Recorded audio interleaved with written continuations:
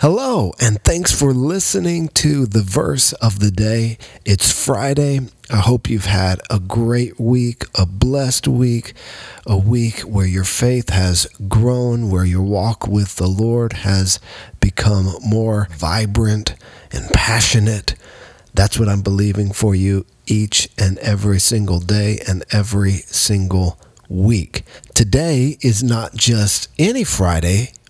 Today is the day we call Good Friday, the day which Jesus died for our sins in our place. So this whole week we've been looking at verses that reflect the cross, and today we're going to continue that theme, but we're not going to be in the New Testament. Today we're going to be looking at a passage of Scripture from the Old Testament, from the prophet Isaiah.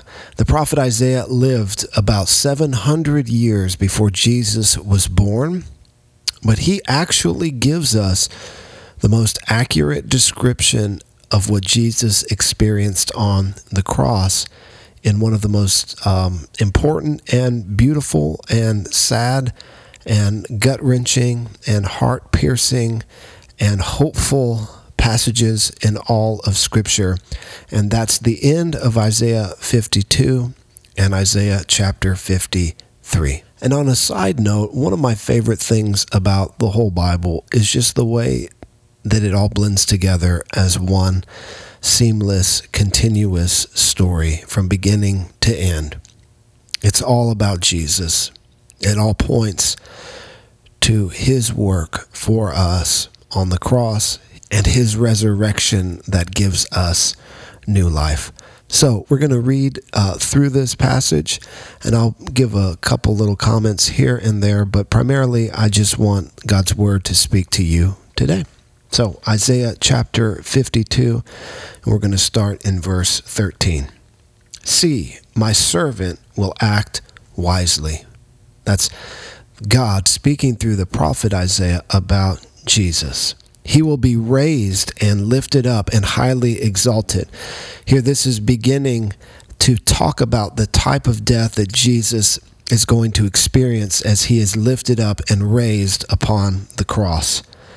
Just as there were many who were appalled at him, his appearance was so disfigured beyond that of any human being, and his form marred beyond human likeness. Jesus, as he took the punishment for our sin, as he was beaten and mocked by the Roman soldiers, he was beaten beyond even human recognition, that when you would have looked upon him and gazed upon him, you wouldn't even recognize him as being human because of the barbarism, because of the inhumane treatment that was bestowed upon him. So he will sprinkle many nations. Here, this is a picture of the atonement of him shedding his blood for the redemption of people from every nation. And kings will shut their mouths because of him. This is speaking of how Jesus on that last day will silence all other voices. In the book of Philippians, it says that every knee will bow, every tongue will confess that Jesus is Lord. Every other thought, every other idea about Jesus will be silenced on that day, and every tongue will confess that he is Lord. For what they were not told, they will see, and what they have not heard, they will understand. Who has believed our message? And to whom has the arm of the Lord been revealed? He grew up before him like a tender shoot, like a root out of dry ground. He had no beauty or majesty to attract us to him, nothing in his appearance that we should desire him. Jesus was an ordinary-looking guy.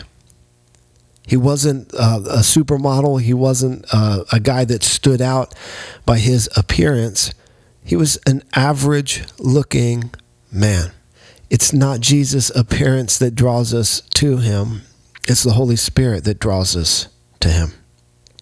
Verse 3 says, he was despised and rejected by mankind, a man of sorrows and familiar with pain.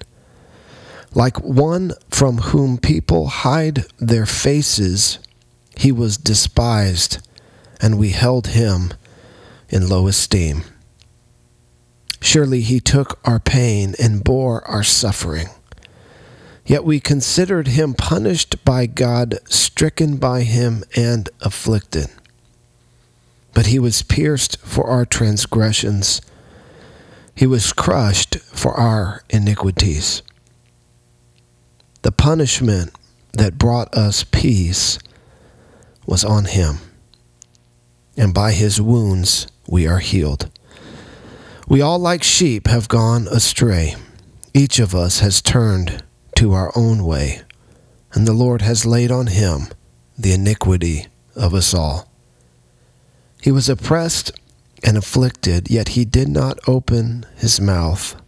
He was like a lamb to the slaughter, and as a sheep before its shearers is silent, so he did not open his mouth.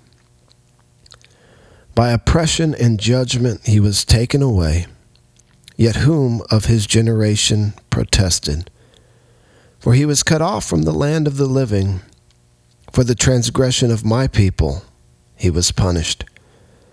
He was assigned a grave with the wicked, and with the rich in his death, though he had done no violence, nor was any deceit in his mouth. Here's the picture of Jesus being crucified between two sinners, being buried by rich men. Joseph of Arimathea came and took Jesus, also Nicodemus, very wealthy men. And so here we see he's punished with the wicked and the rich at his death. Yet it was the Lord's will to crush him and cause him to suffer. And though the Lord makes his life an offering for sin, he will see his offspring and prolong his days, and the will of the Lord will prosper in his hand. After he has suffered, he will see the light of life and be satisfied.